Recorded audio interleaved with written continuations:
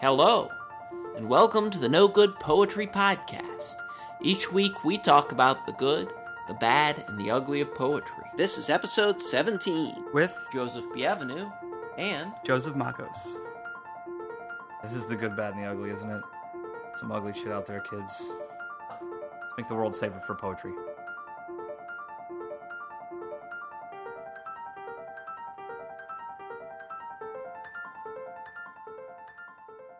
All right, so we're back again.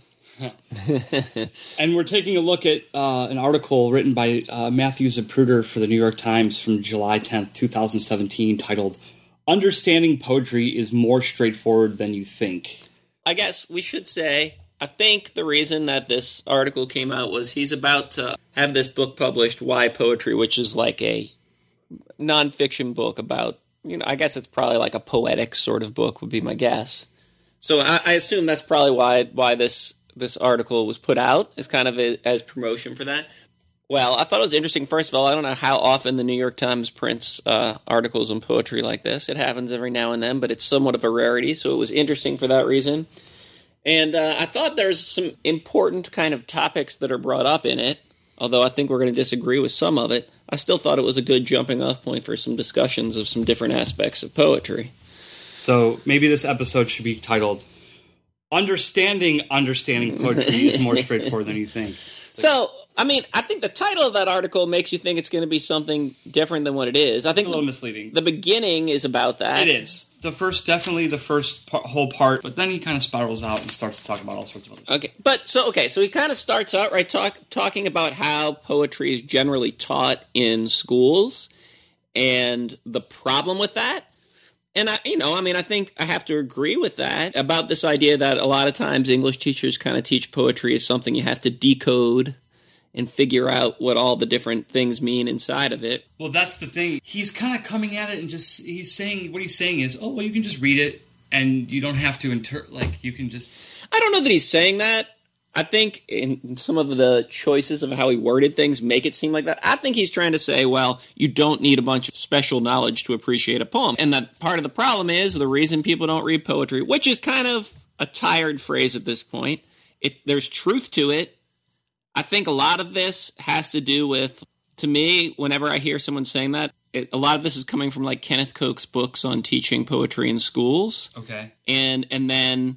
later on, you kind of had those poets in the school movement, and it's that kind of idea that we should be teaching people to just be able to appreciate poetry without treating it like some sort of puzzle that you're trying to solve, right? And I agree with that. Yeah, I think okay. I was having this discussion with my friend the other night. The problem with our, I think at the root of our categorizations of literature in general, in my opinion, is that if you really think about the way that it's presented right now and like through the academy or through like just the way that we receive language through genre, we have prose, not fiction. Yeah, prose and then we have everything else, which is basically we have... Like the magazine, you have poets and writers, saying poets are not writers in some way. Okay, exactly, so... I think for me, the problem is at the basis of understanding of genre in general, which I think should be abolished. I think the idea here is that, for me, it's that we have prose and all of its various forms, including fiction, nonfiction, creative nonfiction, whatever the F that is. Because, well, it's just like so stupid because at best, fiction is unreliable. We know it's fiction, so it's packaged as being unreliable already. As that idea. Yeah, it's just fiction, it's unreliable, allow yourself to go. But so much nonfiction and essay and exposition is also at best unreliable these days. No, I think that's true. And I think especially when we get to some of the stuff Matt says later in this article, that's going to become an issue. Categorization is an issue. But, I don't know that abolishing genre would fix any of those problems. Well, the other part I was going to say is poetry... is like, if we really look at like the spectrum of poetry, it goes beyond our peripheral view. It goes and so much stuff could be. There's a lot of things that can be considered. Some of the best poetry being written today is going into advertisement. I'm kidding, but I'm saying in advertisement there is poetry being written. Well, we have a lot of poetry movements, a lot of that we've talked about here on the podcast that are purposely playing with those ends of genre. Of course, you have that in fiction too. I don't know, but I think people complain about some of the same things in fiction when you start looking at avant-garde fiction that is being brought up here. And let's get into that. But before we get into that, but on the base level of what he's saying about how poetry gets taught, like if you're in grammar school or high school and an English teacher is teaching poetry, how it typically gets taught, there is a problem with that. Sure. And I think it does have something to do with why poetry is not as important in our culture as it once was, is because of the way that it gets taught. I think also something that does not get talked about, but I feel like I can speak to, having taught high school a long time, is part of that is there's a lot of English teachers teaching high school who don't have a very good grasp of poetry themselves. How do you teach something you don't understand? And so they're scared of it, and that's part of why they approach it that way sometimes. It's because they're scared of, they don't know how to actually take it themselves. They had to read it in college. They had to do those things to get their degree, but they were never that comfortable with it. A lot of the teachers are more comfortable with the fiction and nonfiction end and are just uncomfortable with poetry. Or not even. A lot of those teachers might have been more comfortable with just teaching comp. Well, that too. They might be more comfortable with the composition part. Yeah. About structure and but never really kind of got too deep into literature because they knew, I'm going to be a high school teacher. Whereas some of the best high school teachers that I know are people who have MFAs rather than like just straight English. I mean, it just depends, right? It depends. I mean, I think, but I mean, that's the heart of the problem. It's not so simple as to say, we should teach poetry this way, because I think most teachers are incapable of doing that. You would need to ignite for them some sort of interest in poetry first before they can ignite that in their students. But then there's other teachers who are great at that, and they allow literature to come in that way, even if that's not something that's their personal passion. And that's fine. But I mean, I think that's a bit simplistic to just be like, okay, we need to stop decoding poems in English class and start just letting people experience it as an object. Or like he's talking about, okay, go look up a word in a poem and treat it as a literal word. Well, I mean, fine. I think there's some value in that. I think if that's all you did in your English class with poetry, though, it would be pretty shitty. It would be, yeah. Yeah, it would be limiting. I mean, think even about like, I'm just thinking about like the interactions and the ways that I've seen teachers teach poetry in high schools. And I've done a little work with the Dada collages at NOCA, right? And I taught that a very specific way by giving background and sort of explaining the mode of composition. And but like, I think like one of the most accessible things for young people today, as far as poetry goes, is song lyrics. And that's like okay, it's a song. Yeah, I agree. I'm saying in the process of doing that decoding. But you know what? I don't like when people bring, in some ways, I don't like when people bring song lyrics into class like that. Because it's too far out. Not because it's too far. Look, I love song lyrics, and to me, they're probably more or as influential to my poetry as poetry that I love. But I don't think just taking song lyrics and reading them on the page, and we still haven't done our song lyrics episode, we're going to do that. It also depends on the lyrics, what song you're talking about. But I also think it gives this false idea about poetry when you do that, because it makes it seem like, yes, it's true. Yeah, anything can be poetry, but you've got to make it into poetry in some way, even if it's just by a decision, even if it's found poetry, you're making the decision to make it into poetry. Those people didn't decide for that to be poetry. True. They decided for it to be a song lyric, yeah. Right? And that's a different thing. And part of it is, could you decide to make it poetry? Yes, but I think in order to do that, you would have to publish it as poetry somewhere, or put it into some situation, put it in an art gallery and say, this is a poem. Not say, okay, bring in any song you want and let's look at these lyrics as if they were poetry. And then really, what are you doing? You're doing the same kind of decoding with the song lyrics that you are with anything else, right? The one thing that I do think that Matt is right about. Well, okay, this is the sentence that I kind of agree with and kind of disagree with at the same time. All right. Good poets do not deliberately complicate something just to make it harder for a reader to understand. I have a real problem with that. Yeah, I think that's categorically untrue, and you're dismissing so much of poetry. I mean, I understand, but that's what I'm saying. I understand what he's getting at. I think that's very poorly thought out and very poorly worded. How do you deal with any avant-garde poetry at that point if you're making that statement? That statement's written for like a 7th grader. Yeah. I'm just saying, right? That's what I think that statement's written. That statement's like something I would say in a class if I was teaching middle school kids poetry. You don't have to overly complicate it in order to make it good. Like, that's what you know what I'm saying? That just seems like something that he's not speaking I mean, to. there's truth to that in a way, right? I mean, yeah, there's truth. You don't have to complicate something to make it good, but something being straightforward doesn't make it good either. The reason I have a problem with that statement is because, it goes back to, I think, what you just said about that statement, is it's not about being, number one, it's not about being a good poet, because what does that even mean? And do not deliberately complicate something just to make it harder for the reader to understand. The problem with that sentence is that some topics already are complicated. Yes. And if you're going to write about those complicated things, there's no other way to write about them other than to be in the mode of writing about the thing, which is not necessarily deliberate, but its intention. It has to match the topic that you're writing about. Well, sometimes shit's complicated. My feelings for a certain person are fucking complicated. And in order for me to get through that feeling, that landscape of feeling, I'm not saying it's deliberate, but I'm already put into a compromising position to try to explain my heartscape. No, it's just funny because now it sounds like we're having a therapy session or something. No, it's therapeutic. Thanks. Yeah, I am laying on a couch, and Joseph is on an armchair smoking a pipe, drinking coffee. But you're absolutely right. And to me, that's one of the best things about poetry is you can talk about things that are too complicated to talk about in most other settings.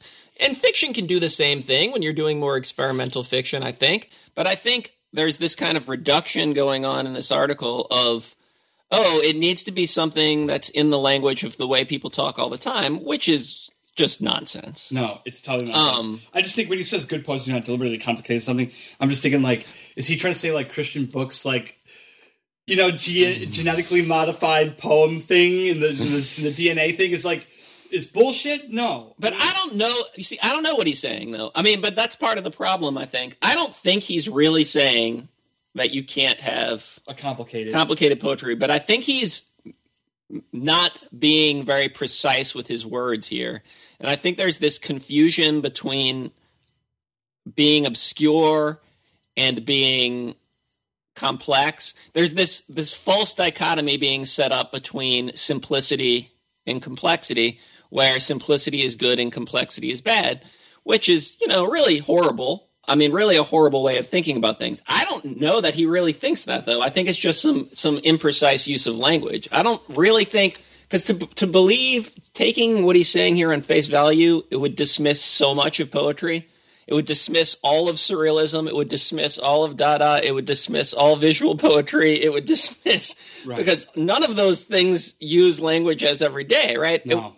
It would dismiss medieval poetry. It would dismiss epic poetry. It would dismiss pretty much the majority of the poetic tradition if you took this at face value. I think he's just being imprecise with language here. I can't really believe that he really means what he says in some of these sentences here. He says this in a paragraph down below. He says, I don't know what the writers of stories, novels, and essays eventually discover for themselves, but I can say that sooner or later, poets figure out that there are no new ideas, only the same old ones, and that nobody who loves poetry reads it to be impressed, but to experience the feel and understand in only ways poetry can conjure. That's just utter bullshit. That's just utter bullshit. Well, I'm not really sure what that means, though, because it's because on the one hand he's saying, okay, there's no new ideas. I mean, sort of. I guess that's true. Although I would more like to think that there's an infinite combination of things. It's the same thing as it's like, okay, yeah, right. You're going to write a piece of music. There's only so many notes, but there's still an infinite different amounts of music because you can combine all those things in different ways. Right. So that's exactly what I thought when I read this paragraph. I was like, wait a second, though. If you look back into the poetic tradition, I'm thinking of the Rothenberg Joris double fucking volumes of the Poems for the Millennium, the 1 and 2. Yeah. If you go back into that canon alone, that 1,800 pages of poetry, right? Those guys argue that the future is the past. And that you can go back into the past and all these abandoned possibilities are waiting there for us to be brought into the future again. So this statement is just there's no new ideas. Yeah, there's no new ideas, but the same old. There's no new ideas. Yeah, in some sense, I guess. But I mean, But by saying that, you're reducing things to their simplest form, which is the opposite of what I think poetry should be doing. Right? You're saying, oh, this poem is about death. This poem is about love. this poem is about, yeah, if you reduce it to something, to that big of a concept, that's probably true. But if you reduce things to that concept, you can say that about anything. There's nothing new in the entire universe if you reduce things to that, you know? Yeah. And then, his following paragraph after that is like so self-effacing, it just seems like utter bullshit. I'm sorry, but he's like, it was only when I did start to write poetry that was any good, when he basically took him time to get over needing to be artistic in every line. Like, I don't know, man. That's like, I think that's like, I don't know. I think that's like debasing the whole art form right there. Just saying like, well, and I think it's nuanced. You can be nuanced and artistic in every line of a poem and still not be esoteric and still not need, as he says, he's sympathetic to young poets who feel a strong impulse to disguise what they're saying. But there's a lot of problems I have with this. Number one, yes, is that true to some level? Do you sometimes have people that are obfuscating because they don't know what to do? Sure. Is the solution to that necessarily making things more simple? No. Sometimes I think, especially with young poets, they need to go through that and struggle with that to figure out what they're doing. And coming out of that on the other side doesn't mean, I think that's way too prescriptive. He's trying to say there's only this one kind of poetry in the world, which sounds like some really boring poetry to me, honestly. If you're saying poetry has to be using the vernacular and it has to be, look, there's some great poetry that uses the vernacular, but you know, that's not the only kind of poetry that exists, and it's really reductive. And there's something a little bit arrogant there. He says he's sympathetic to those poets, but that doesn't sound sympathetic to me. It sounds like, oh, look at you, young kid, you don't know the shit that I know yet, and I'm going to teach you. Instead of being like, okay, well, yeah, maybe you need to experiment with that a little bit and figure out where you want to go with this, instead of me telling you what you need to do. True. I think as a young poet, what I would do a lot is I would try to push through writing a bunch of cryptic, esoteric, whatever shit, and then just to get it out of my system and like to push through and write a ton of that. And then once I got through that, usually like the next poem I would write after that was like simplistic and like, but I had to go through that unknown space of not knowing what I was doing in the first place. Yeah. And not even like judging it and just being like, oh, I'm just going to write, and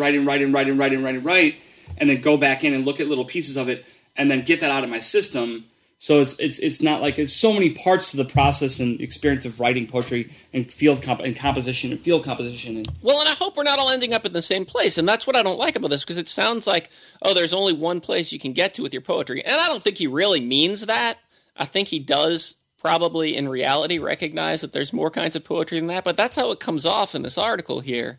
And and it also just seems really ignorant of the poetic tradition in a lot of ways to me. Because obscurity is part of the poetic tradition from the beginning of poetry, right? You think about ancient poetry, and a lot of it has to do with religion, which is inherently esoteric. That's the whole point of the poetry, is to be esoteric.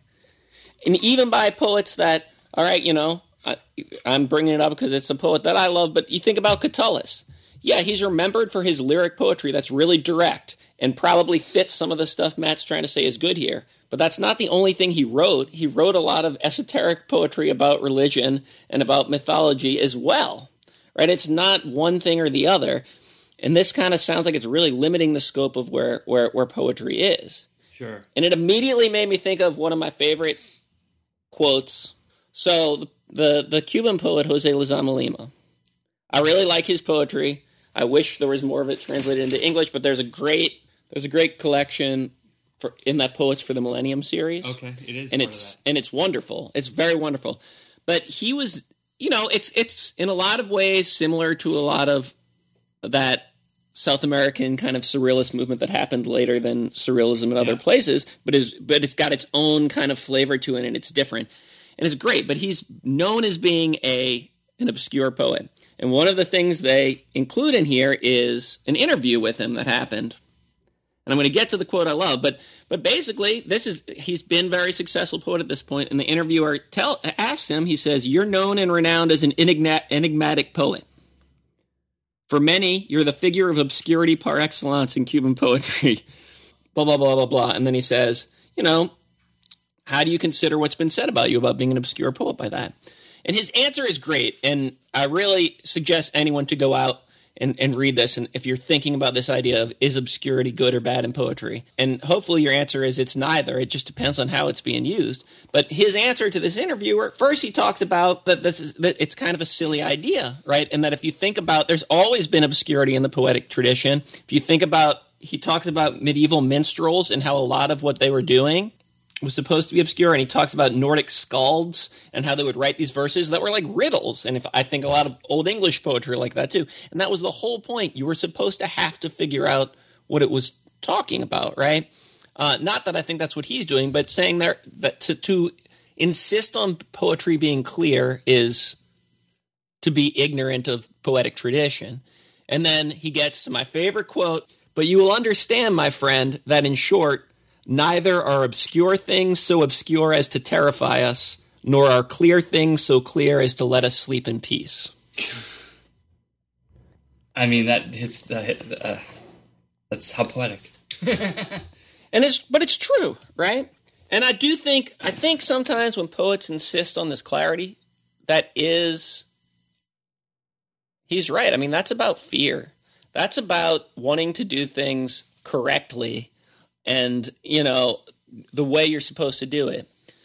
Where the nice thing about obscure poetry, what I like about a lot of poetry that's more obscure, more enigmatic, is it's more adventurous, and it does things that are more interesting. I kind of feel like Matt in this article is drinking some MFA Kool-Aid in a lot of the way. Because there is, not all MFA programs, but there is this kind of strong current running through MFA programs of this idea of, you need to be conveying real emotion and experience, which is bullshit in itself. And the only way to do that is if you're being true to everyday language and being part of the people. And there's some element of that where, I think that's a good thing to pay attention to, but it's not the only thing. And I think it results in a lot of boring poetry when you have a lot of people doing that same idea. Yeah, I'm just thinking about poets who come from that tradition, or even in that. Think about Creeley's work for a second. Think about how simple it is, but also how enigmatic it can be at the same time. But you can read Creeley. Yeah, Creeley's an interesting example. Creeley's an interesting example. When I would read Creeley, I would try to read his poems 3 times in a row, because you can read the poem and it's just the poem as it is, and you can feel it, and it's it's this it's this very. But then you read it again and you're like, whoa, wait a second, is he getting at some? Is he talking about is he? Would you even call Creeley's language simple though, or not direct? I don't think it is, but I think some people would because it's terse, because it's very. Sometimes it gets thought of as that way, but I don't know that it really is.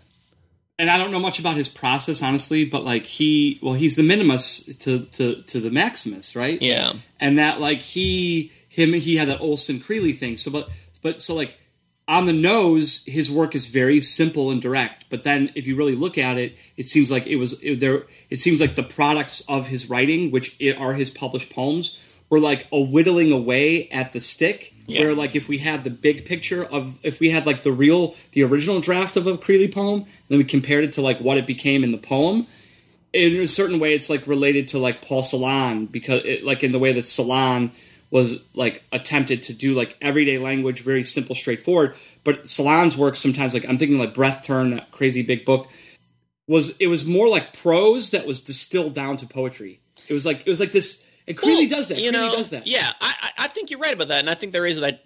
I like that whittling process for Creeley. But I also think if you just looked at a Creeley poem and said, "Is this how people would use this language in everyday life?" I think you would have to say no. It's so precise. It's so. I don't know. I think that's the wrong way of talking about it. And again, I don't think that's what Matt meant in this article. I think he just didn't think about his words very well as he was talking about these things. Because I don't think he would dismiss Creeley or dismiss someone like that. But I don't think that is. Well, and then the whole other aspect, even if that's what you're trying to do, even if you want to make things in language that people understand. And he does say in here, right, what he does say, this is from the Zapruder article, one of the great pleasures of reading poetry is to feel words mean what they usually do in everyday life and also start to move in a more charge-activated realm. Which I think is true, But that also means you're not using it the way they're used in everyday life if you're doing that. Maybe on some, they're words people are familiar with, but exactly what you're doing, even by his own way of framing this here, is taking words that seem familiar and making them unfamiliar. I know. My question to that answer is how? Not through the mundane.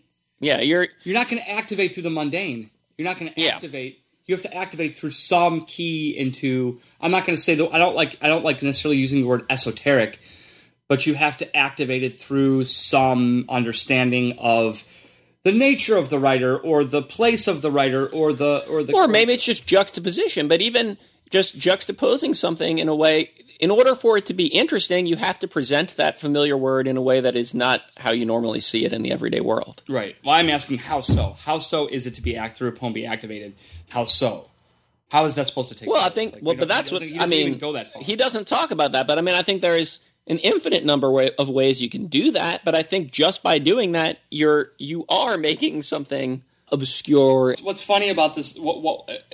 He really spirals out at the end of the article, and I'm going to say I want to call him out on even using the language of the esoteric. He uses the words sacred, spell, mystery, deepest meaning, machine of a poem. You know, and he's using that spiritual language. He's using that esoteric language. You're right. I mean, it's weird. So that to me is like, okay, why are you even using the lexicon of the he's using the word box of the esoteric to attempt to explain the mundane, or like to attempt to explain the accessibility? I just don't. The thing that I'm a little confused by is, based on what he says in this article, what is the tradition of poetry that he thinks is doing the thing that he's talking about here? I don't know. That's unstated. I mean, I think I know probably what he would say, but it seems strange to me. Yeah, because this applies to like a specific when as I'm reading this, I'm just thinking of like those like little readers that they teach students out of in high school, like the 101 American Poems or 101 Poems, or like those. Yeah, but what of that poetry would actually fit this definition that he's giving in this article? I can't really think of some.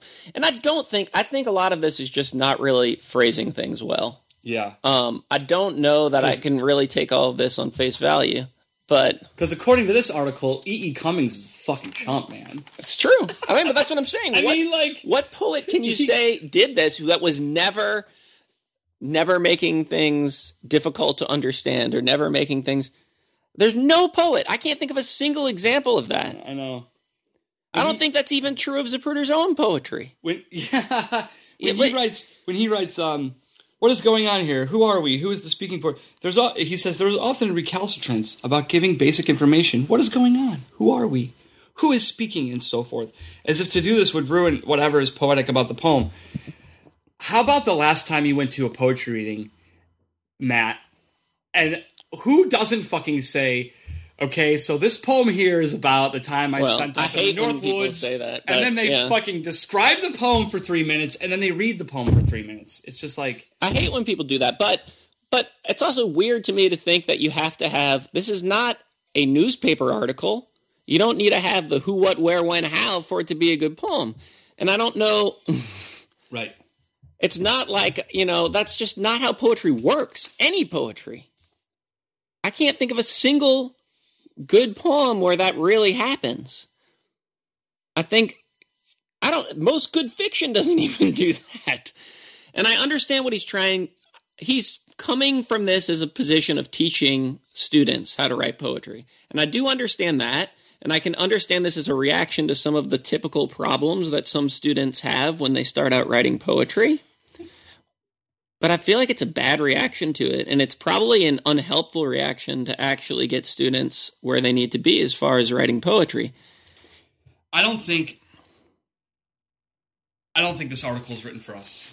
I mean, I just don't think that this article is necessarily. But who is this written for? I think it's written for the New York Times reader with a 7th grade reading level. But then why? But I think that's part of the problem with this article, is I don't think it has an audience, because on some level you're talking about that, but then in the middle of the thing, he's talking about the teaching thing, sure, whatever. Although I think you've already lost most of the New York Times readership, because they don't know about teaching poetry in a school. They don't know about any of that, and you're not really giving specifics of what that's about. You're acting as if we already know what you mean.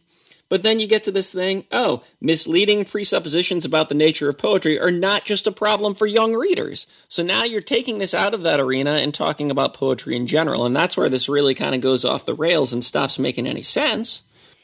Yeah, and there's all these straw man things in it, man, deliberately obscure and esoteric.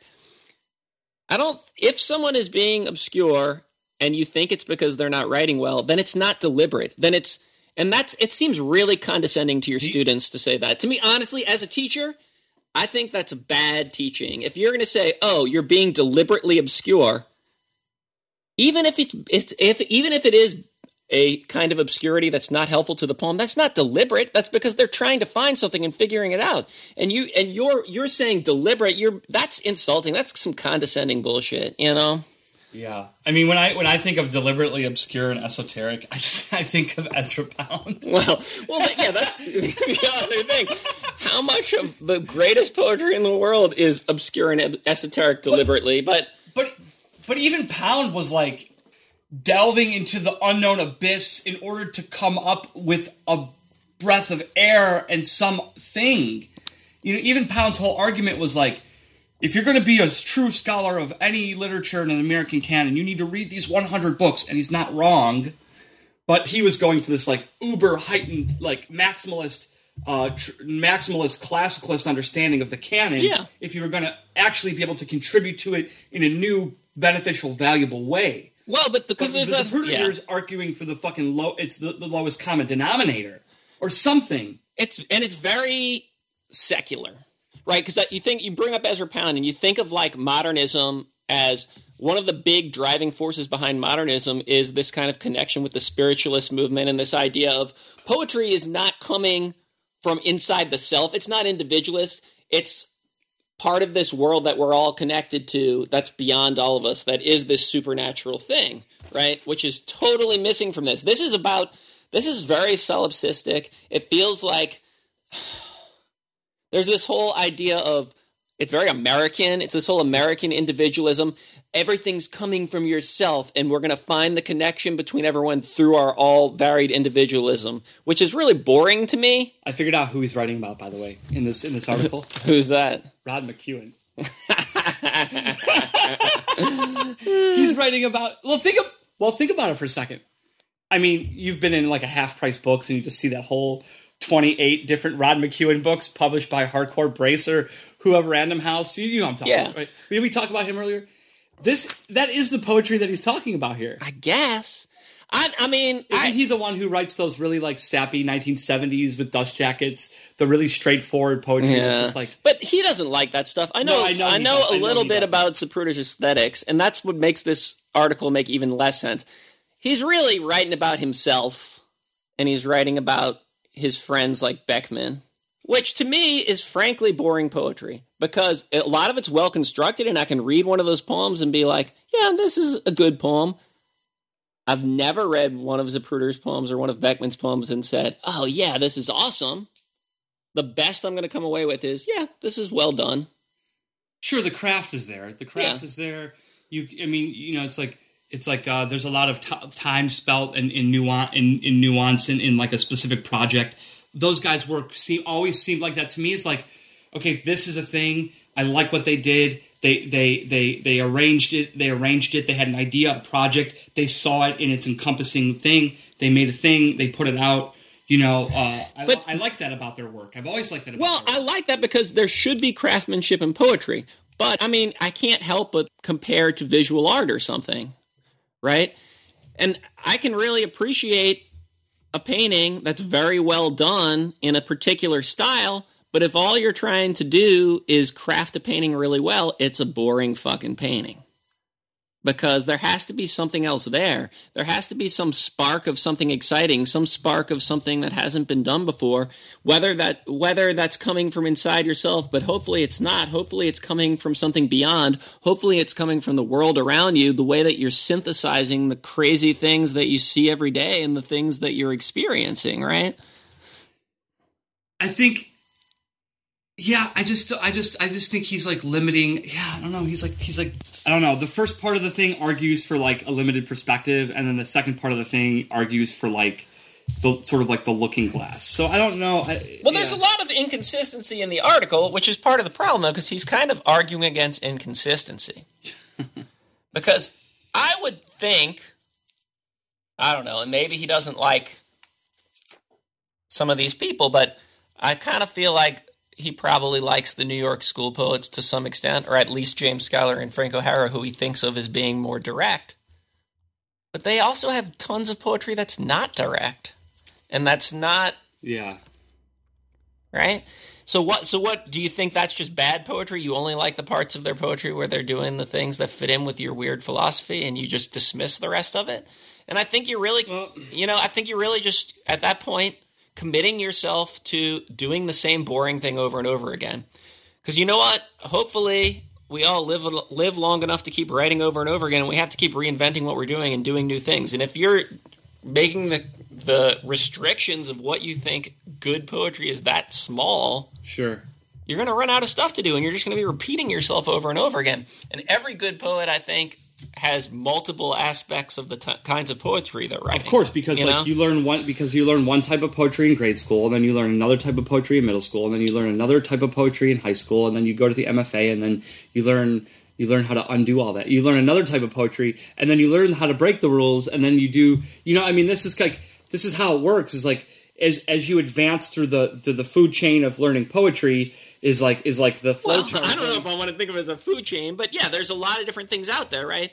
And like I think what we like to do at No Good Poetry is try to expose people to strange poetry that you wouldn't necessarily have known, right? And a lot of that stuff is esoteric or difficult. As I was thinking about this article too, I thought about, do I have it here? I thought I brought it. I was thinking about John Ashbery's wonderful book that he did for when he did the Norton Lecture Series, Other Traditions. And he admits, oh yeah, some of these poets, not all their poems are good, but they're well springs that I keep coming back to. And he talks about people like John Wheelwright and David Schubert, who are admittedly esoteric and obscure poets.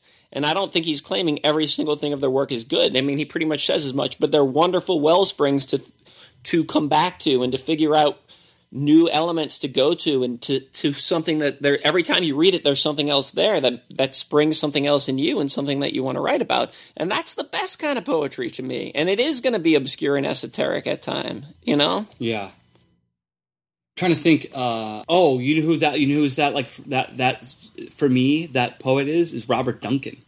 Yeah. Duncan's work for me was always like incredibly complicated and like intricate and like, what is he talking about here? And you know, but I would always come back to Duncan when I was like reading through the New Directions kind of canon and reading things in that world. Is I would come back to Duncan as a wellspring of like, oh, okay, if I just take this one little piece out of a Duncan poem and then like sort of like use it as a guidepost for like creating a little fragment of something that I'm working on. It's like, again, I don't think Duncan's work is always that great. I'm thinking of his book Bending the Bow, but I don't think it's all that great, and I think it's actually kind of a little bit condensed and it's dense. It's dense just in general. But if you took a single one of Duncan's poems and pulled it out and started looking at it a little bit more, you know, discreetly and a little bit more directly and a little bit more, you know, sort of breaking it down. Which is funny, is because it's like we're doing exactly what Zapruder's telling us not to do, I guess. Which is like, you know, I don't know. It's like, yeah, what poetry is he? We come back to the very question that you introduced at the beginning of the piece, the beginning of the segment or the piece today here, our episode, and you say, what poetry is he talking about? And I don't think that's clear. But he's not talking about all of poetry. What he's writing here is it absolutely cannot be applied to the entire canon. I think he's talking about the writing of poetry. And look, I think it's good to be opinionated about poetry, and I don't want people to worry about being right or wrong about it. But I think, and I'm obviously very opinionated about poetry, but I hope to be and try not to be prescriptivist about it and say this is the way you have to do things. I hope that there's a lot of things that there may be still things that I don't like and think are not great. But I mean, this seems so prescriptive to me of like you have to do things this way. I don't know. What are you circling over there? I'm trying to edit the title of the article to be something more like. I'm going to be like a little bit harsh here. I'm going to title this article "Understanding Certain Vanilla Poetry Can Be More Straightforward If You Want."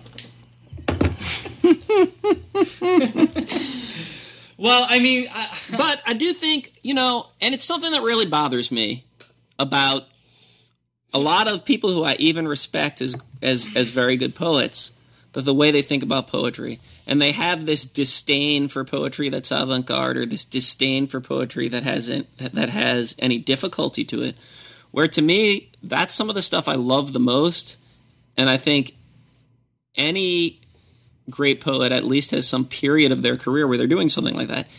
I'm not going to say you can't have simple poetry. You certainly can. There's simple poetry I love.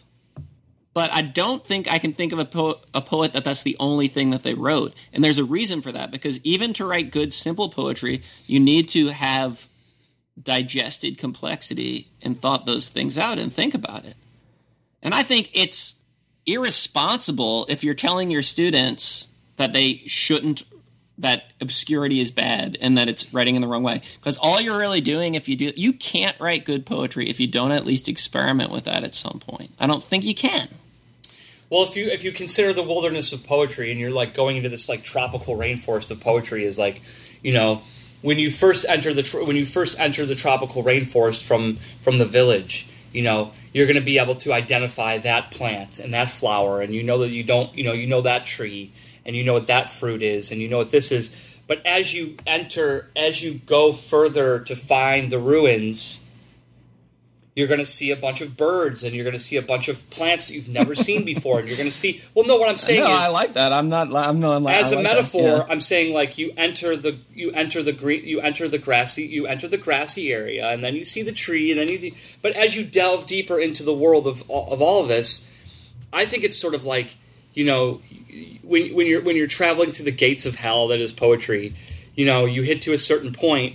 When you're in the Chapel Perilous, you get like the decoder, it's like you get the decoder ring, and then you can decode the next thing. But you have to go through. I mean, yeah, I don't know, decoder ring. I don't like to think of it as codes, but I think, Some it is. But yeah, you have to learn to accept patterns, right? You have to learn to accept things in that sense, I guess. And if you're going to, I don't think we should be teaching people to decode poetry, but I think these things that are supposedly difficult or obscure, you don't need to decode them to appreciate them. You can just appreciate them for what they are, and they can be obscure, and you can still appreciate them. But Absolutely. You have to be open to it, and you have to just let it be what it is and not argue with it. Well, I also think about the poems that I hold as these vanguards. Is for me. The poems that just slay me, and the poems that I just I absolutely love, or the poems that I'm so just continually enamored by, are the ones that I've read 30 times and I still don't get it. Or I still don't I mean, it's like a song. It's like a song that you dance to, that you love, but you don't really quite know what the words mean. Well, you do, but you know it with your heart, not your mind. Anyway. Sure. Right? Which is a little cheesy of me to say. Yeah. But I think that's kind of true, right? I mean, the best poetry, I don't know. It would be hard to write about it in some ways. I think it's fun to kind of try and do that sometimes, but it's hard to nail down. Right? It's hard to nail down how it's working. I can't. And that's another, people want to ask you. I hate when someone asks me, and I think he even says something about this article. Oh, what's your poetry about? What is it about? It's not about anything. It's about everything, right? How can I tell you? If I could tell you what my poem was about, I wouldn't have had to write the poem. right? And yeah, so you're okay. So getting lost in the No, I mean we've all been there. I know Matt. I mean Matt's a poet. He's a poet. So he's been there. He's been in that space of going in. Well, like what my poet partner from back in the day would say to me, always encouraging. You go unknowingly into the unknown. Yeah, and that's like scary and dangerous. That's what I would be teaching my students. Get into that middle ground, that middle space where you're writing something where you don't know, is it a poem, is it a prose, is it a thing, is it a language, is it you, is it me, is it your mother, is it your father? To me, it's like about getting into the spaces that are invisible, that you can get into, that you can write from a different perspective of a place in yourself that you need to tap into. It's not necessarily esoteric, but it's like there's another word for it. It's not the esoteric. It's like the there's a place that you try to push yourself into where you're like, it's like about self-discovery. It's about discovery of self. And sometimes in order to get to that discovery of self place, you have to move through a specific channel that you I don't know the word you're looking for, but it's got to be liminal in some way, right? You have to be moving from one thing into another. And that's the hard thing about, I think it's actually really difficult when you're teaching a student who's trying to write about something really personal, because being personal, you still have to translate it into something that is an experience for everyone. That's not just your personal experience in some way, right? Which there's a million different ways of doing that, but you can't just write down your personal experience. It can be the most meaningful thing in the world for you. That doesn't make it a poem. No, it doesn't. Yeah. Sure. And then some things have no personal experience. All right, so I feel like we have to have a poem before we get out of this here. Let's do it. And this made me thinking about obscure poems. I really like Kenneth Koch a lot. I love his poetry. And talk about someone who did all kinds of different things through the course of his career. And I like all of it, and some of it is more straightforward. But one of my favorite Kenneth Koch books that I love reading over and over again is this book, Sun Out. Part of it is that book that he wrote to kind of eulogize Frank O'Hara after Frank O'Hara died, which is a long poem, When the Sun Tries to Go On. But most of the other poetry in it is shorter, and a lot of it he wrote while he was spending his time in France. And he was kind of dealing with this fact that he didn't speak French when he first got there, and kind of dealing with language as an object and trying to come to terms with that. In a lot of ways, it's about as obscure as poetry can possibly get. And I think it probably annoys a lot of people, because if you're trying to find some meaning in it, you're not going to find any on some way. Although there's a lot of meaning in it, they're just in the cracks rather than in the forefront. But I think maybe I'll read one of these poems here. I don't know that I picked one out. So, this is kind of just random. This is from Sun Out, Kenneth Koch, collected poems, 1952 through 1954. Yeah. All right, so this one's just called Poem. I picked it because it's kind of a shorter one. Poem. Sweethearts from abroad, the madrigal sang. When I lay down to sleep on the team, forest, future, dear Elysian, fame said, she must be Latin. Within these rooms, camels may skim a future. Don't shed a tear, my damn darling, on the candle which he whom I hate carries. No, let him light the Nice. Sky and heart picture, phooey. Ice below the tram with heaven in my arms, who cares? A mouse or a dream lies waiting upon the divan for weary to spend its pith, dreams and calls, the intention to die asleep, the expansion of a moment of inattention with an age of plagiarism can never evict.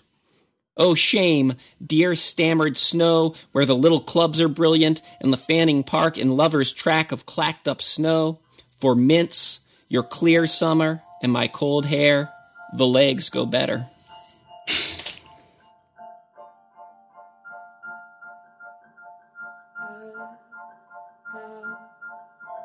Sent here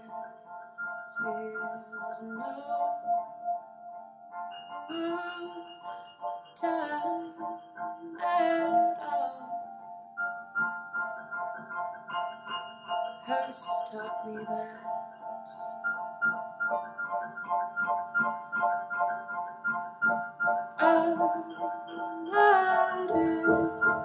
Mythology